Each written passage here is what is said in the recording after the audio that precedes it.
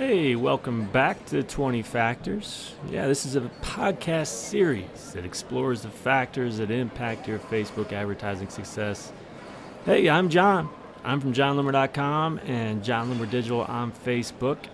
And next up, we're going to talk about website traffic. And yeah, you got to believe it. This is an advantage. It's a built-in advantage for me, at least compared to a smaller advertiser, smaller publisher. Because it really helps. So we'll talk about that. If you're not familiar, audio from these lessons comes straight from a video series that I previously created called Facebook Advertising Fixes. And it's free. If you want to get access to that video series, just go to johnlimmer.com/FAF. Otherwise, sit back, relax, pop a bottle. Let's do it.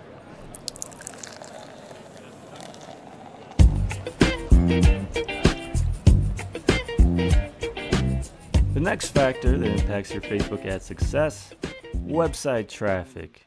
It's a bigger one than you may think. So, high traffic websites are at a huge advantage.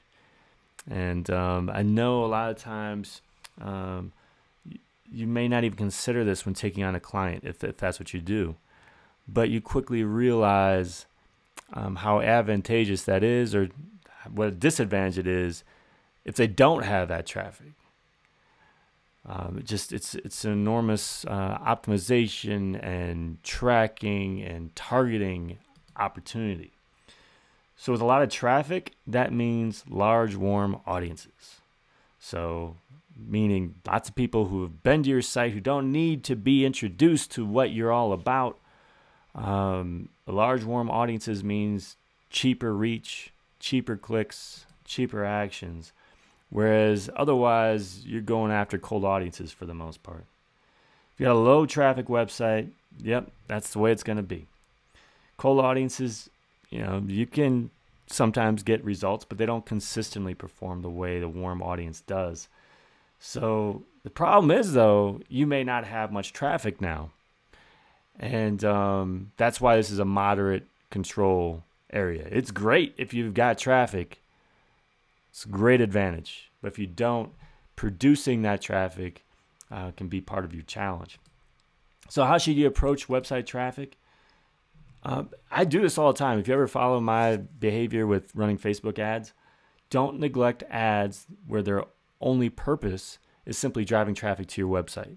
So blogs and things of that nature. It's not just a matter of driving traffic to something where you're selling something, driving traffic to something where you're just giving out free information.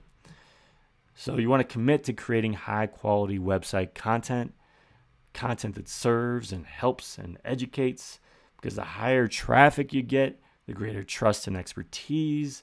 Higher traffic is going to lead to a larger email list, because once they're there, you prove your value. They may not be buying anything today. You may not have been promoting your an opt-in within an ad, but they're there like, oh, this is really good stuff. I'm going to register for their newsletter or register for this free thing I see here. And when you have a larger email list, that is huge. And that now you've got people you can email to every time you've launched a new product or published a new blog post, and keep that traffic flowing through.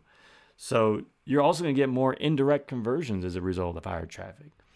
Because if you don't have regular traffic to your site, the only way you're going to get sales is by pushing people there, right?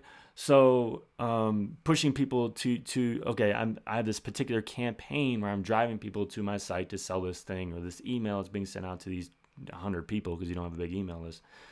But if you've got regular, consistent traffic that's rolling through, there are people to be showing up that weren't intending to buy or register, opt in, whatever, and they end up doing that. So really useful. So I hope you enjoyed that lesson. Again, to get access to the full video series, it's a free video series. Go to johnlimmer.com/FAF.